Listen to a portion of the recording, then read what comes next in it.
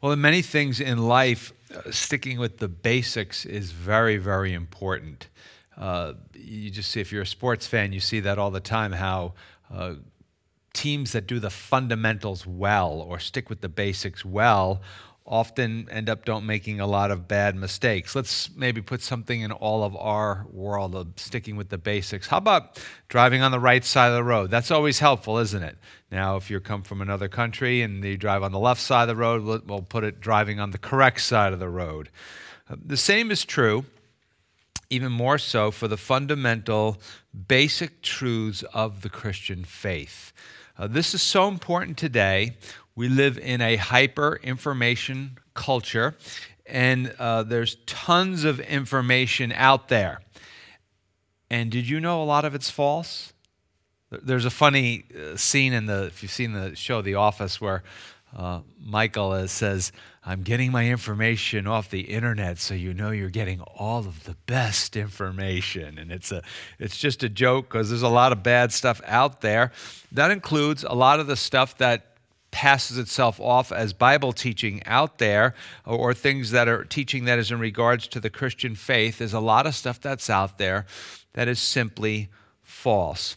The book of 2 Peter was written or dictated. It was very common practice in the ancient world. You would dictate to someone. Kind of interesting thinking about that, maybe sort of walking around the room or something like that. Maybe you've heard the term of an amanuensis. That's someone who would take down the dictation. And it was written by the Apostle Peter, and it's known as 2 Peter because it's the second letter that we have from him in the Bible. We know from 1 Peter that he wrote his letters when he was much older, probably about 40 years after he walked with Jesus, probably 60, 65 AD. And Peter now can say, after walking with Jesus as a young man and then basically pastoring and sharing the gospel with people for the last 40 years, that he has seen a lot.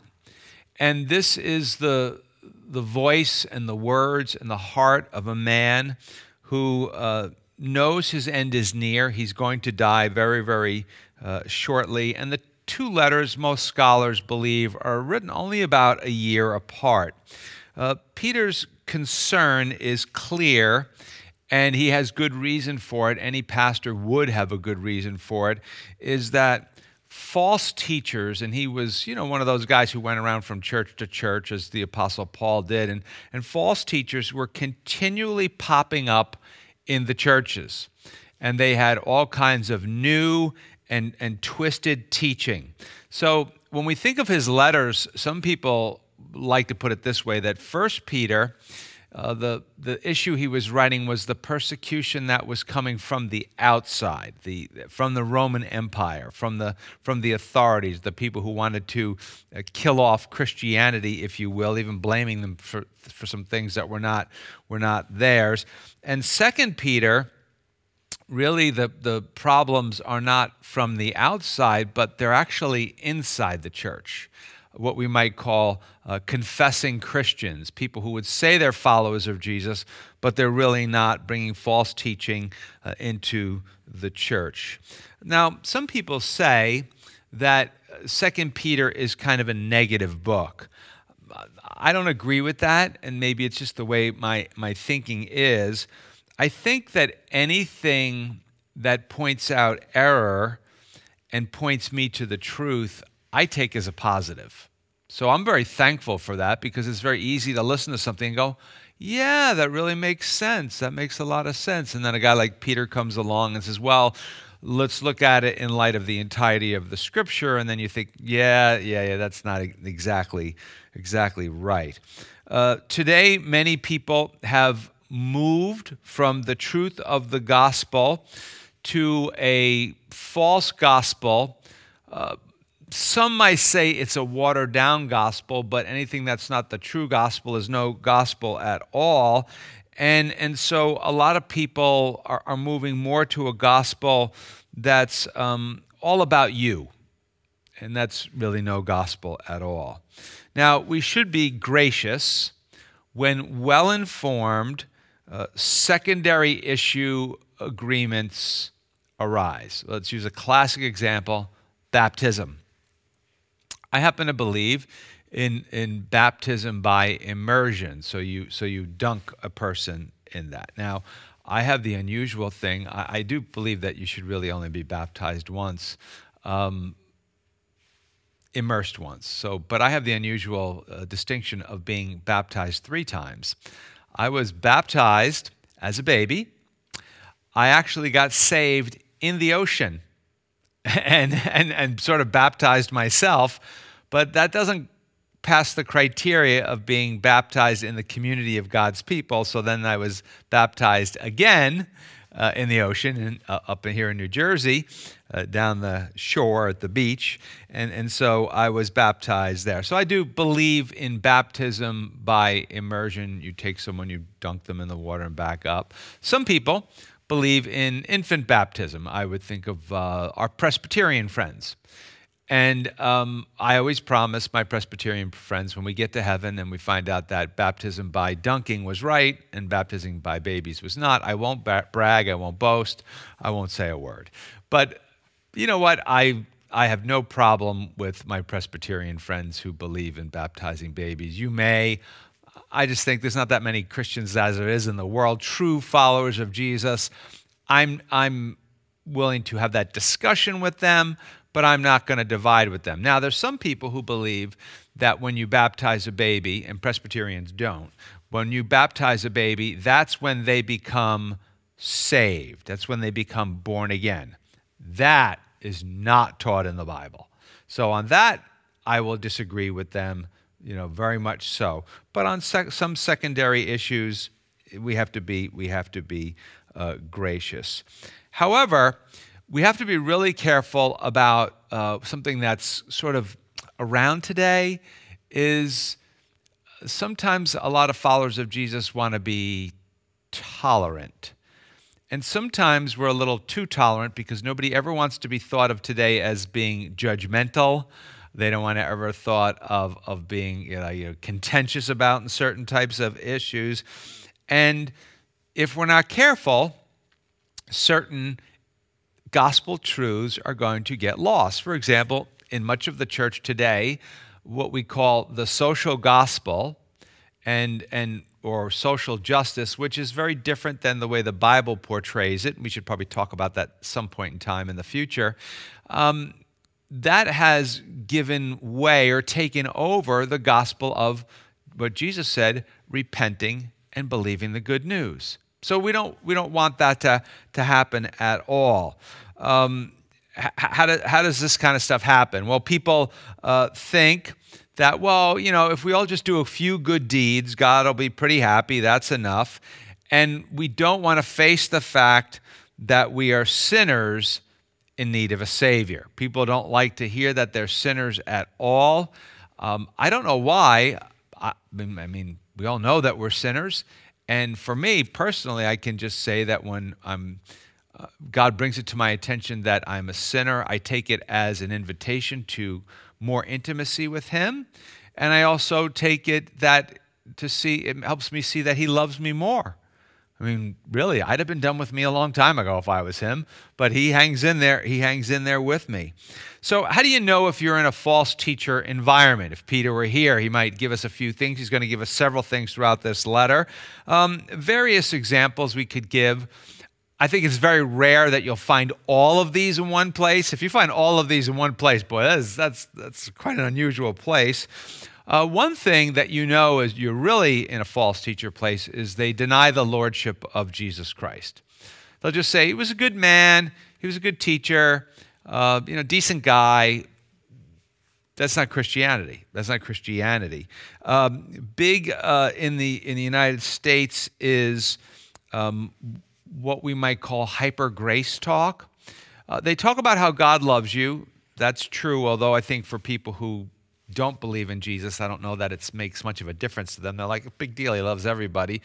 But you do have a lot of people talking about kind of hyper grace, where it doesn't really matter how you live because God's going to forgive you anyway. I don't know how you deal with all the stuff in the Bible that tells you what to do and tells you how to live, both in the Old Testament and the New Testament.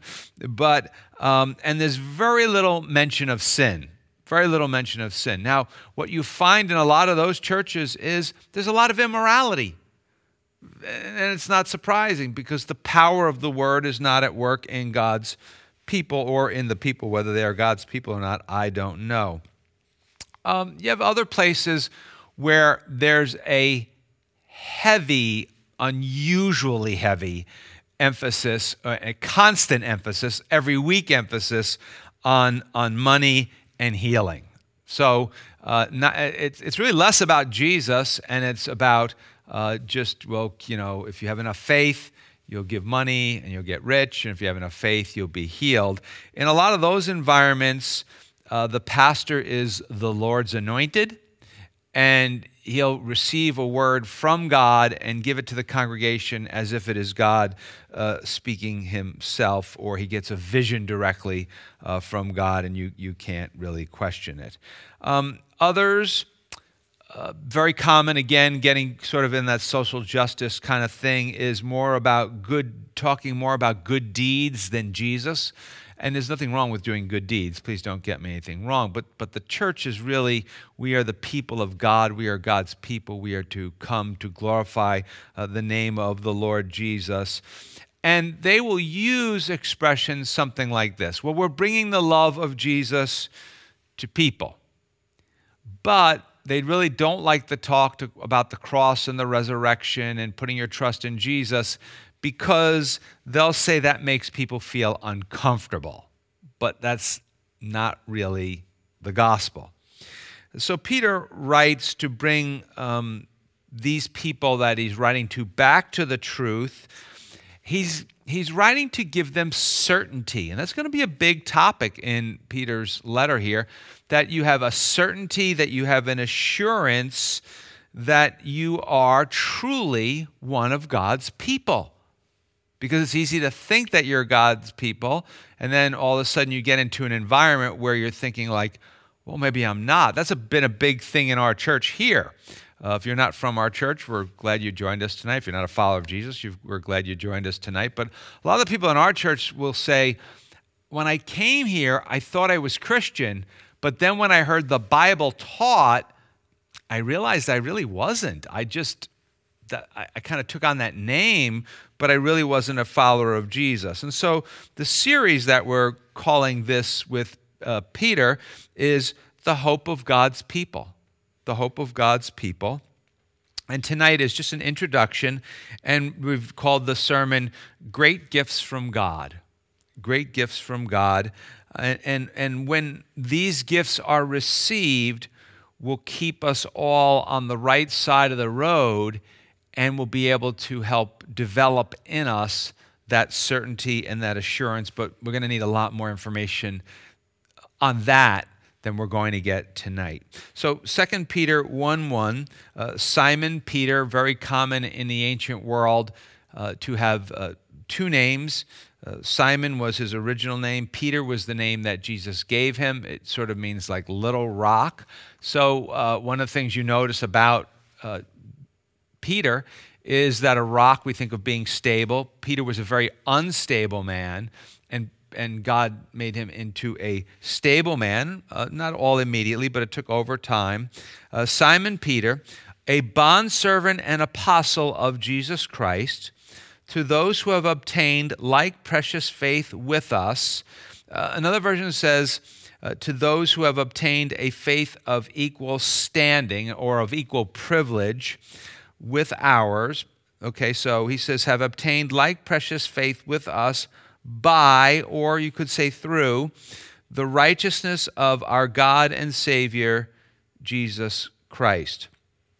So after introducing himself, Simon Peter calls himself a bondservant and an apostle of Jesus Christ. Now, that term bondservant is an example of an English translation because of world events, and I understand why the translators would do this. It's really cleaned up. The term bond servant is more accurately translated bond slave. Bond slave. And so what is a bond slave? A bond slave is a willing slave, is someone who loves their master so much they want to serve them for the rest of their life. Now, let's be very, very clear. I was about to do a message on the Bible's view of slavery right when George Floyd broke, and it just, the stuff that I had prepared, I just thought it's going to seem like I'm rather insensitive to what had happened, so I didn't want to talk about it then. But the Bible does not endorse the kind of slavery that we are in discussion about right now. And it's not the point that Peter's making. Remember, the scripture says that all people are created in the image of God. And so, in that sense, there is some inner beauty in every single person. In every single person. So maybe tonight you're a person, and I know with young people, and it should be with Christians too. As Christians, our identity should be in Jesus. But with young people, a lot of young people are really searching for their identity. And all I can tell you is this, that God says that there is part of his identity in you that he considers to be beautiful, wonderful, acceptable. Maybe there's things about yourself that you just hate, but God says, no. I don't see you that way at all. I see you as made in my image.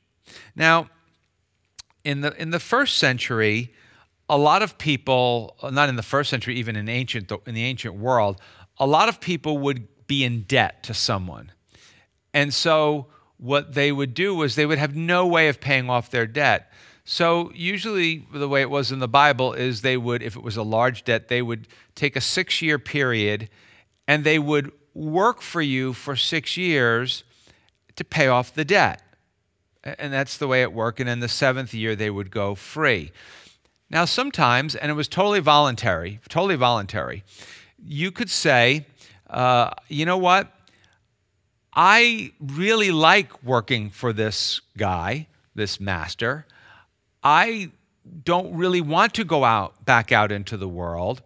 I want to stay here. I've got a good place to live. I'm fed well. I'm really well taken care of. I like the work. My family is secure here. I want to become, for life, a bond slave. I want to stay working for this master, for this boss, this employer, for the rest of my life. Now, in our age, you could never picture it would be like 7 years. My goodness, you're kidding me. People don't work that long. A lot of times, people don't work that long for people. But, you know, my dad worked for the same company for 46 years. That was very, very common years ago in our country. And then what they would do would they'd put him up against a post or something like that, or a doorway, and then they'd put a thing called an awl through his ear, and so kind of like an earring he would have. So if, you know, parents, don't ask me about earrings and tattoos, really. So don't try to use the Bible for that stuff. I'll be like, don't ask me that question, Mom. But so he would do that, so it would be like you could know who he belonged to. So why would Peter use that term for Jesus? The reason is that Peter is saying that he is a purchased man. He has been purchased by the cross of Christ. He's been purchased by the blood of Jesus, and he is more than willing to be a bond slave, to be a willing servant of Jesus, serve the Lord Jesus the rest of his life. So for Peter, and for any follower of Jesus, we'll use the term servant over the term slave. The term servant is a term of humility and honor in serving the Lord. That's why we call the volunteers in our church servants.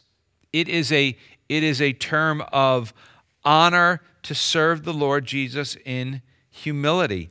I think it's also one of the ways that Peter identifies with all of us, that we are all to be willing servants of Jesus Christ together. Now, maybe you don't want to be called a servant. Maybe you sat in church here and you thought, I can't believe they call them servants. I don't like that. Or you're a new servant here. We have some new people want to get involved, and they're just like, well, servants, you want to call me a servant? I guess that's okay, And you'll know you're a servant how you react when you're treated like one. By the way, no charge for that one.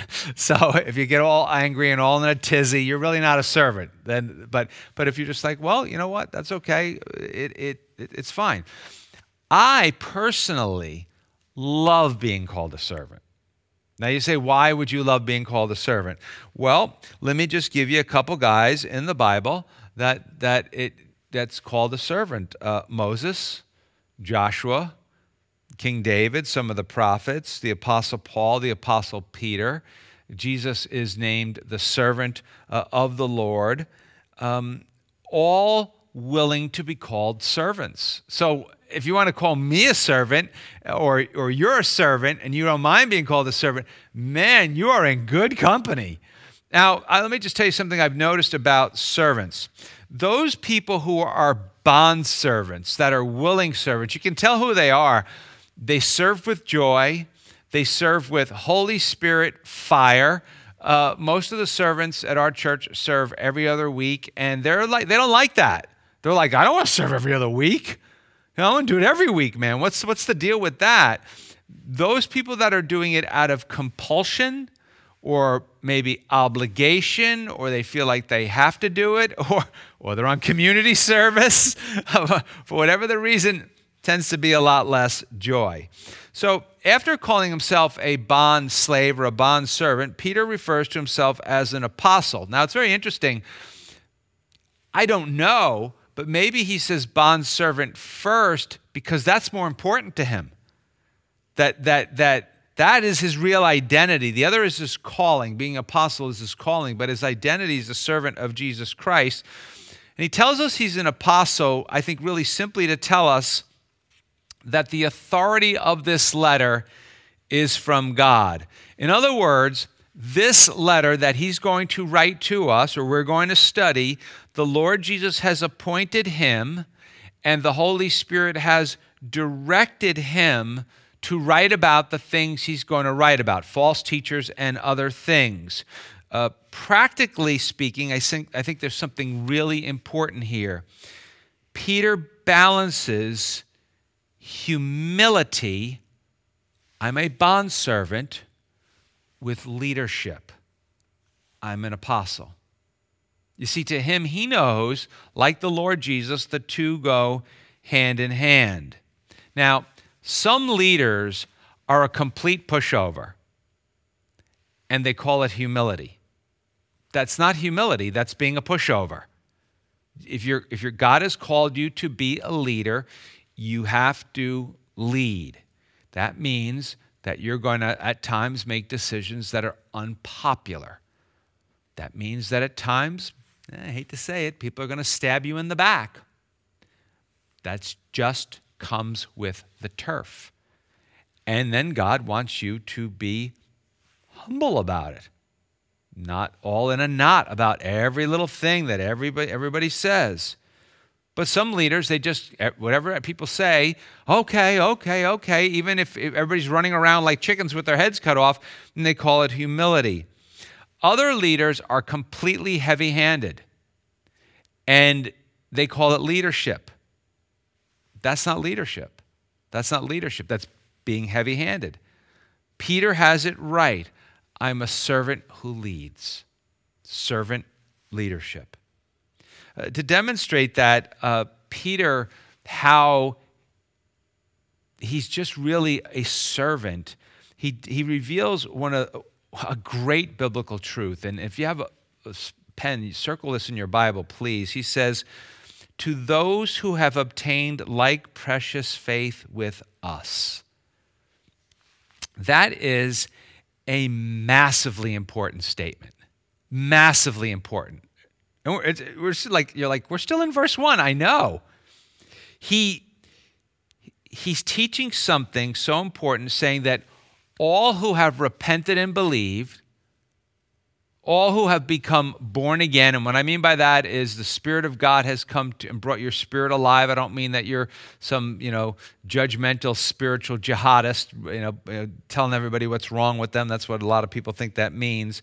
But what he's saying is that all who believe in Jesus, put their trust in Jesus, to those who have obtained like precious faith with us, he's saying we all have direct access to God. So what is he saying? I'm a bondservant just like you. Just like you. We all have direct access to God. We sometimes say the ground is level at the foot of the cross. There's nobody up here and there's nobody down here. Now, why would people say that? Well, where do we get it? Places like this. Peter's essentially saying the ground is level at the foot of the cross. The idea that the clergy stands head and shoulders above the rest. Now, don't forget, I'm clergy, I'm Pastor Jim, right? But the idea that clergy stands head and shoulders above the rest produces absolutely, positively disastrous results. Disastrous results. All you got to do is read the newspaper. Unbelieving people get this. When people tell me how upset they are about the clergy abuse that exists in our country, I'm like, man, I bet you I'm more angry about it than you are. I think it's a terrible, terrible thing, because what happens is it gives them a power that God never gave them. There's a difference between the authority God gives leadership in the church and power. There's a big difference. But when the clergy is above the people, they have the power, and it produces in a lot of people an inactivity. But we are all to do the work of the ministry. So the biblical teaching is that all true believers share the same blessings. There are no second-class citizens of heaven. Remember, James told us that when we learned it, a few months ago, when he said, "Listen, you don't play favorites with the seating and stuff like that." Now, listen, we might. You might. There might not be a seat here in this room, and you might say to someone, a guy and might say, "Hey, there's a woman coming in with a walker or a cane or a gentleman or something like that. Could you give your seat up for them?" That's a different thing. That's a different thing. There's no second-class citizens in heaven. Now, this is important also ethnically. Peter is a Jew and probably writing to Gentiles. There's no ethnic barriers in the kingdom of God. There are none. Zero. Now, we have to acknowledge there are ethnic barriers in our world. For us to be out-of-touch Christians and pretend that doesn't exist, you can lose your audience. You can lose your audience very quickly. But for us, as brothers and sisters, for us as citizens of heaven, there are no ethnic boundaries. We love ethnicity, hard word for me to say. We love the differences of cultures. I love the way different people have, different foods and different modes of dress and different music and different customs. Oh, I love all that stuff. But there's no barrier to us worshiping, loving God together. I don't even have to speak the same language with another Christian to love them as my brother and sister. And so what Peter's saying with this expression, we all have full status in the kingdom. Everybody has full status. Every follower of Jesus is a sinner saved by grace. Now, do we respect the office that God has given to leaders in the church? Yes. But we all have to realize that leaders in the church are no more than sinners saved by grace. So all followers have what he called and have obtained like precious faith with us. Well, how did we obtain it? It was a gift. It was a gift. Salvation is the gift of God, Ephesians 2, not of works, lest anyone should boast. There's nothing to brag about. It's not of your works. It is a gift of God. The terminology, when you've obtained, actually means you received it by lot. Almost like, hey, give it to that guy, give it to that guy, give it to that guy. God giving this divine gift sheerly out of the grace of God.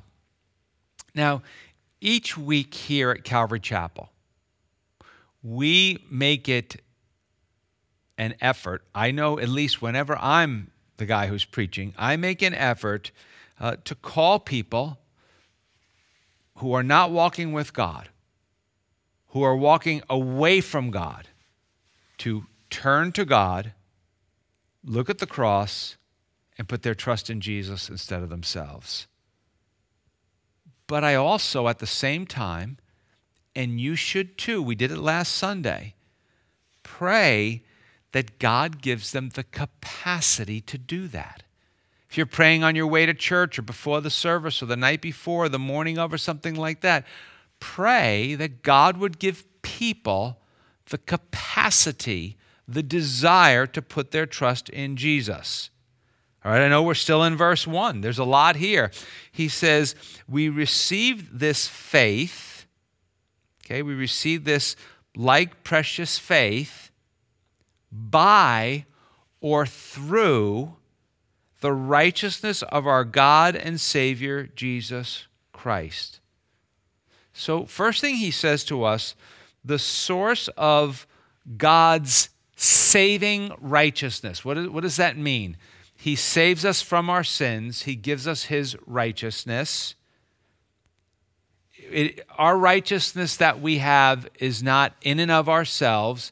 It is a received righteousness. Jesus takes our sin upon himself on the cross, and then we are given his righteousness. And so he's saying here that the source of our righteousness, Peter's saying, is Jesus Christ. It's all Jesus Christ's righteousness that we have. That's why we are equal. That's why there's no ethnic barriers. That's why we are equal, because we have all been given that righteousness from Jesus to us. Now, we live it out. We try to live out that righteousness. That might be different, but the righteousness given to us is the same. Now, righteousness has several uses in the Word of God. Often, the way it's used here is it's how God makes us right with him. It's how God makes us right with him. Again, he takes our sin, puts it on Jesus, takes Jesus' righteousness, and gives it to us. We don't have this righteousness. We don't have it. We don't earn this righteousness. How do we get it? It's given. Theologians call it imputed righteousness given to all who put their trust in Jesus. Now, second, there's a debate. Who is this term, our God and Savior, Jesus Christ? Who is he talking about? Is he talking about God the Father and Jesus, or is he just talking about Jesus? Well, actually, the grammar leaves little doubt. Peter is saying that Jesus Christ is God and Savior. You say, well, how do you know? Well, let's look at what he says here again. He says, our God and Savior, Jesus Christ.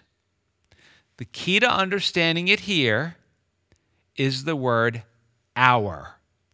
Our is what we call a pronoun. All the students are like, oh no, we're back in school. It's a pronoun. And there's only one pronoun. So when he says our God and Savior Jesus Christ, that indicates he's only talking about one person, Jesus Christ.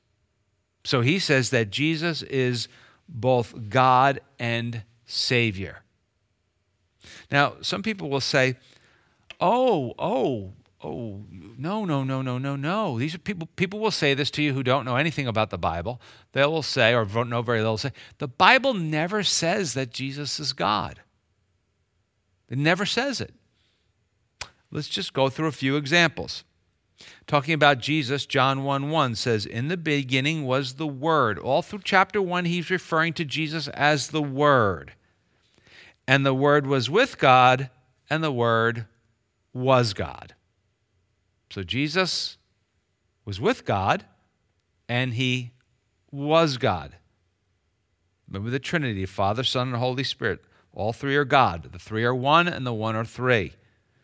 John 1:18, same question, same chapter. No one has seen God at any time. The only begotten Son. Now, some translators have translated that, who is himself God. Now you say, well, why do they translate it different? There's so many manuscripts. So so they go by that. They won't just take one. They just take, there's reliability. That's a whole study into itself. But the only begotten Son of God, again, some verses say, who is God himself, who is in the bosom of the Father, he has declared him. Another version says the only God who is in the Father's, at the Father's side, he has revealed him.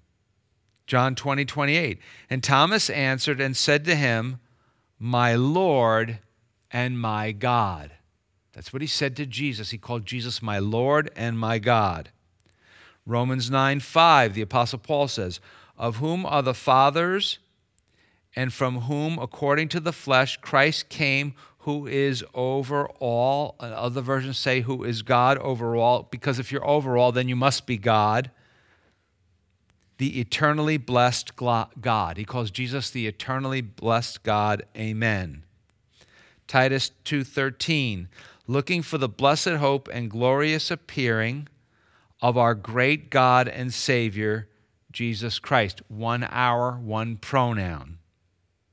Hebrews 1:8. But to the Son he says, your throne, O God, is forever. This is God the Father talking to God the Son. Your throne, O God, is forever. A scepter of righteousness is the scepter of your kingdom. So God says to his Son, you're God, and you're the ruler of the kingdom. Colossians 2:9, for in him, Jesus, dwells all the fullness of the Godhead bodily. Another version, God's nature or God's deity dwells in a body. God dwells in a body. There's plenty more. Well, so much for the people who say the Bible never said Jesus is God. Maybe not the way they want it said, but it certainly says it, and the people in the ancient world understood that. And as we just saw on Good Friday, so did the religious leaders, and that's why they had Jesus killed. Okay, finally we get to verse 2. Verse 2. Grace and peace be multiplied to you in, some versions say through, the knowledge of God and Jesus Christ our Lord. Now we have to look at something a little different here. Here, we're talking about God the Father and Jesus. You say, how do you know? Because of the use of the word of, the knowledge of God and of Jesus our Lord. So now he separated them. Before, the word of separates the two parties. Before there was no separation, it was talking about one party. Now, once you have been a Bible reader for a while, now here's the thing for those of you who are new at the faith. The key to maturity is to continue being a Bible reader. A lot of people stop reading the Bible. They only pick up their Bible when they go to church, or they keep it in the back of their car, and you can tell because it's all beaten by the sun down, and so. But maybe that's their church Bible. I don't want to be judgmental on that. But once people have been Bible readers for a while, there's something that you have to be very careful of, and I have to be very careful of it. And it's careful of skipping over the introductory verses to the what we call the epistles or the letters of the Bible or the books of the Bible, the letters of the apostle to various churches, to various people. It's easy to think after a while, now this is for those of you who've been Christians for a while, I know to those who God gives his grace, that's how you can experience his peace. Now, if you're new to the Bible, let me explain something very, very important to you. Grace, charis, was a very common greeting. Peace, shalom. You know that word. It even sounds the way it is. Shalom, peace. It's always in the Bible, grace and peace. It's not peace and grace. It's grace and peace. But notice Peter prays here in verse 2 that grace and peace would be multiplied to you. That you would get it, another version says that you would get it in abundance. So what is this? We talk about grace a lot, and we talk about different types of grace. So now I'm going to summarize it in a very incomplete fashion. Grace, we'll think of grace here as a resource that God freely gives to undeserving sinners. We often talk about grace as being unmerited. What does that mean? There is nothing you and I did to deserve it. It's just a gift that God gives us. He gives us grace. Now, too often, people only think of grace of forgiveness. But there's all kinds of graces, all kinds of graces. Anytime God is at work in you, which is all the time, there is grace involved. So let me really broaden it out for you. Grace converts. Grace takes a dead spirit inside of you and brings it to life. That's what it means to become born again. And also grace sanctifies. What does that mean? Sanctification is what we talk about of the process of us becoming more like Jesus. And so you maybe you've been a Christian maybe recently, and your friends come up to you and you go, man, you don't curse all the time like you used to, man. And you're like, wow. And you get in your car and you're like, what's that? That's grace. That's grace. It's sanctifying you. It's making you more like Jesus. But there's something else that's very, very important, and Peter wants us to understand it. That's why the apostles wrote these letters to churches. The grace of God is what binds together the family of God. We're bound together by grace. The grace of forgiveness, the grace of compassion, the grace of generosity, the grace of servanthood, the grace of service. There's all kinds of different grace that binds us together.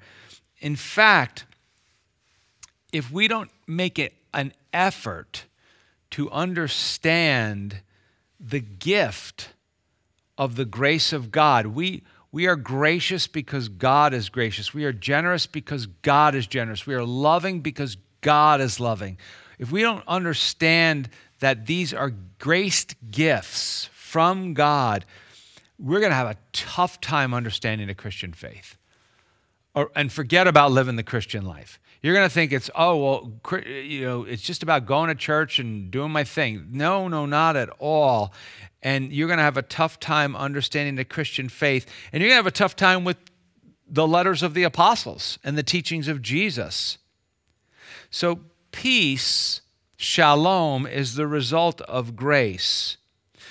More specifically, and sort of at its bottom line level, is that peace is the result of being made right with God and having peace with God as a result of the grace of God. So when you put them together, grace and peace really describe the Christian life. Being made right with God by the offer. He offers his grace. We receive his grace. We put our trust in him as a response to the offer of what Jesus has done for us on the cross. And then we grow in grace as we grow to become more like Jesus. I realize the process is not moving as quick along as most of us would like, but that's the way it goes. Now, if it went really quickly, then we'd dump Jesus and then we'd be back where we were or worse. Now, what I'm about to say is not popular. It's not popular, but the New Testament is very clear. A profession of faith without a pursuit of faith is not faith. The grace of faith, the grace of the pursuit of faith, is a gift from God. It is part of the change that he puts in us. And so if you are claiming to be a Christian or a follower of Jesus and you're not pursuing your faith, there's a problem with that. And you need to be more diligent in your spiritual disciplines, because that's how God imparts faith. You read your Bible, you pray, you come to church, you serve, you hang out with other Christians, you're sharpening one another in the faith. That's how he does it. The New Testament is clear, and this is a way we can change our area, guys. Really. A one-time profession of faith that does not change the way that we live is not faith. And there are so many people that are running around this area in which we live in and said, well, the guy said you can know today that you're going to go to heaven if you come down to the front here and pray this prayer with me. And they go, I did it, I'm in. And you got to tell them, you know what? That guy was not being truthful with you. That guy was not being truthful with you. If it hasn't produced any desire to pursue Christ, any desire to pursue faith, any change in the way you live, it's not true faith. Now, you say, Pastor Jim, now you're scaring me. Now you're scaring me. How do we get there? If Peter were here, you know what he would say? I'm so glad you asked that question. Thank you, Jim, for making everybody feel bad. Now let me take over. So we're going to let Peter take over. Look at verse 2 again. He says, grace and peace be multiplied to you. In other words, you're going to get more of it. How? In or through the knowledge of God and of Jesus Christ our Lord. Right here, in verse 2, Peter gives us one of the main themes of his letter: knowledge. Knowledge. The knowledge of God and the knowledge of Jesus Christ our Lord. Simply, he's telling us we get more grace, which then gives us more peace through personally, relationally, intellectually, intimately knowing God and Jesus Christ. How does that happen? It happens through the power of the Word of God, empowered by the Holy Spirit and the grace of God. Now, this is something that's very, very important for us to understand. The Bible writers don't separate the head and the heart. Now, a lot of times I will say that's got to make the journey from your head to your heart, because a lot of things are in our head, but they're not in our heart. But they don't separate the head and the heart when discussing our spiritual growth. Why? They're saying that we know the Lord in our heads, we know things about him, but we experience him in our heart. And so just little things like, today I was driving down this road and I just noticed that, it was like, I looked at my speedometer and it said it was 71 degrees, and I noticed there was these yellow flowers that were kind of budding on this street that I was driving down, and I was just like, oh, Lord, that's just so beautiful. So what had happened? Something that I knew had just journeyed into my heart. So I knew it, and I was experiencing the Lord in the process. And Peter's going to tell us we constantly need to be reminded of this and its connection to the practices in our church. So we teach the Bible because we want to know about God, but know is a very intimate word. It's used of husbands and wives in the Bible. They know each other in the biblical sense. If you're a kid, ask your parents about that. So they know one another. And so it's a very, very intimate thing. And it reminds us of our practices in the church. We want to know things about God, but we want to experience things about God. Now, that's why I'll often comment to the people that the singing after the message usually is so much better than it is before the message. Why? Because people are coming in, they're all beaten and battered from the world. They walk in like, oh, I made it. And then God fills their minds and their hearts with him, and then there is an outpouring of singing and praise for God. Now, should it be that way? No. Why? Because I found over the years, it's a little different being a pastor. My Sunday mornings are the most unique morning of all my mornings for sure, different than the other 6 mornings of the week. But before I was a pastor, I would do my best to have a good time alone with God before I came to church. Because that way when I came to church, I was already warmed up. I was ready to worship. And then when you really worship and you sing before the message, then you're a sponge. Then you're just a complete sponge for the Word of God. Jesus agrees. Jesus praying the night before the cross, John 17:3, he says, and this is eternal life. What does that mean? That means eternal life with God in heaven. He's praying to his Father, that they may know you, the only true God, and Jesus Christ, whom you have sent. That's the heart of the gospel. That you would know God, the only true God, and Jesus Christ, who God sent so we could know him. Philippians 3:8, the Apostle Paul writes this, yet indeed I also count all things loss for the excellence of the knowledge of Christ Jesus my Lord, for whom I have suffered the loss of all things. He gave up all his career. He was a rising star in Judaism. He says, listen, man, I don't need any of that. He was fast-tracking. He'd have been rich. It would have been great for him. He gave it all up, all of it, for the knowledge of God, for the knowledge of Christ Jesus my Lord, for whom I have suffered the loss of all things, and count them, what? Those things as rubbish. Some of your versions say garbage. Literally, it means dung. That I may gain Christ. All the stuff of this world, he says, listen, to know God, way better than having all that other stuff. Way better than have all that stuff.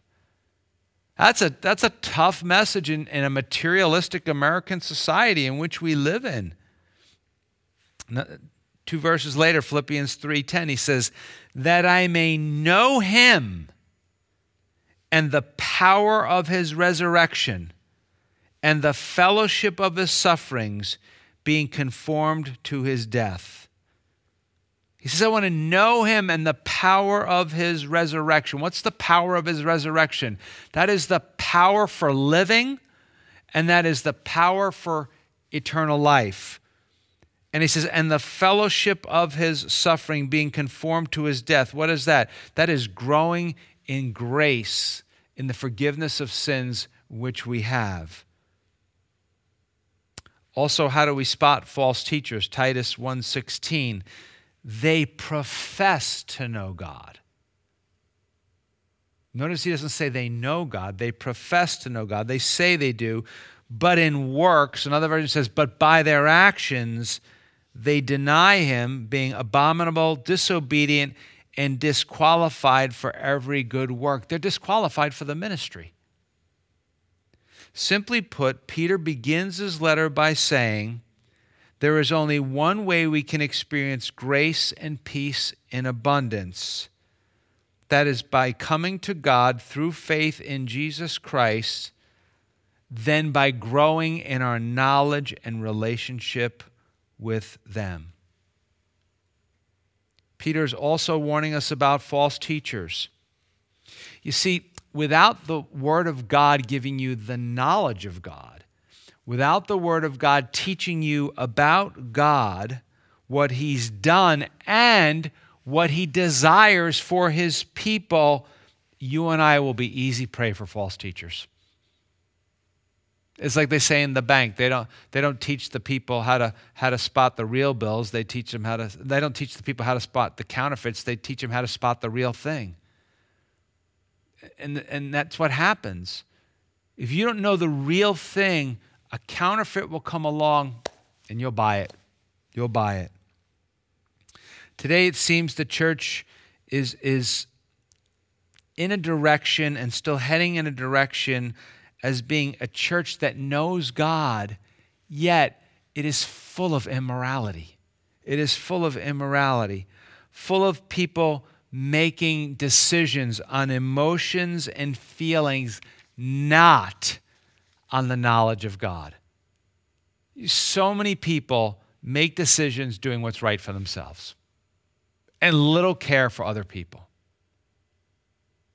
Now, let's just be true and honest about something. It is true that some people have a head knowledge without a heart knowledge. We went through a season of that years ago, 20, 30, 40 years ago, where people based your Christianity on how much of the Bible you knew. Well, Satan knows more than all of us. That doesn't mean anything. So there was a season of that. So that's where you had this season of very, very loveless, judgmental, nasty, ornery Christians. And people are like, I don't want to be like those people. And I don't blame them. I don't blame them. But it seems to me, and this is one thing, a mistake that the church seems to make, drives me nuts. The pendulum has swung to the other extreme. So you have the extreme over here, knowledge. The Apostle Paul said, knowledge puffs up, but love edifies, love builds up. But the pendulum swings to the other side. I don't know why it doesn't stop in the middle. Stop in the middle. Strike the balance. Now we have many people who are operating on heart feelings without a knowledge of the Bible. If you don't believe me, just listen to Christian radio.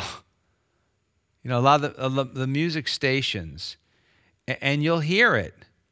But God wants hearts and heads that are full of the knowledge of God. That will produce an intimate knowledge of the Lord. Plus, there's an added benefit to that. It'll produce in you a life of understanding and practical wisdom. Well, how can you be so sure, Jim, that this knowledge is so important to Peter? Well, just turn with me in your Bible to the very end of the letter. It's only a page. 2 Peter 3:17 and 18. You therefore, beloved, since you know this beforehand, beware. Another version says, on your guard, lest you also fall from your own steadfastness. What does that mean? One version says from your own stability. Another says from your own secure position, being led away with the error of the wicked or of the lawless. But now he's going to tell us what to do to avoid verse 17 and verse 18. Grow in the grace and knowledge of our Lord and Savior, Jesus Christ. To him be the glory both now and forever. Another version says, to the day of eternity. Amen. Now, this is a technique known as framing. Peter has set the frame. He tells us at the beginning we need knowledge. He tells us at the end we need knowledge. That is the frame. And in the middle, he's going to paint the picture for us. What does that actually look like? You know, this letter could have been written this morning. It really could have. In our culture, truth has become relative. People will tell you, you decide what truth is. I'm sorry, man, but that's just plain silly. That just lacks logic. I mean, if you want to get to a place, don't you need the address? Don't you need the route to get there? Now, you may go a lot of different ways to get there. I get it. To get to heaven, we often say there's a lot of different ways to get to Jesus. You know, some of us took them, like me, I took the roundabout way. I took the long way. And, that's just it. But while there's many ways to get to Jesus, there's only one way to get to God the Father and only one way to get to heaven, through Jesus Christ our Lord. In this same chapter, chapter 1, 2 Peter 1:11, talking about the certainty of making it to heaven, he says, for so an entrance will be supplied to you abundantly into the everlasting kingdom of our Lord and Savior, Jesus Christ. Let me ask you a question, honest question. I'm soul searching, not trying to make anybody feel guilty. I really want you to be able to answer this question. Are you certain you're going to heaven? Are you really certain? You say, I don't know, I try to be a good person. That's not a good answer. You go by putting your trust in the life of another, the Lord Jesus. 1 Corinthians 15:57, but thanks be to God who gives us the victory. He's talking the victory over death through our Lord Jesus Christ. Do you have the victory over death? Are you sure you have the victory over death? 1 John 5:13, these things I have written to you who believe or who trust in the name of the Son of God, that you may know that you have eternal life, that you may know you're going to heaven, we might say, and that you may continue to believe, you would continue to trust in the name of the Son of God. Let me ask you, do you know that you're going to heaven? Do you know that you have eternal life? 1 John 1:12 tells us, but as many as received him. I love that word receive. I love it much better than the word accept. Accept is like, yeah, I accept what you're offering me. That to me, I just don't like that. I like it, I'm just going to receive it. Just Jesus, just give it to me, man. I'm just going to receive it. That way the action is all upon Jesus, not upon you. I want to receive you as my Lord and my Savior and your King. To as many as received him, to them, and the idea is only them, he gave the right to become the children of God, to those who believe in his name, to those who trust Jesus as Lord and Savior and King. It's interesting, to those people who gave the right. Everybody's talking about their rights these days. God says, you want the ultimate right? I'll give you the right, okay, to become a child of God if you simply put your trust in my Son. how amazing grace is, how easily available it is to us, to those who grab it by faith. As Jesus said, repent, turn to God, believe, put your trust in Him. How amazing it is that Peter says, you can have like precious faith with us. That you and I can have equal standing before God as an apostle. But that's all because it's a gift. And Jesus is able to offer that gift because He is God become a man. Because He lived a perfect life. Because He died on the cross. And because He rose from the dead. All you and I have to do is receive His grace. Tonight, God is, here it is. Here it is. Forget about accepting it.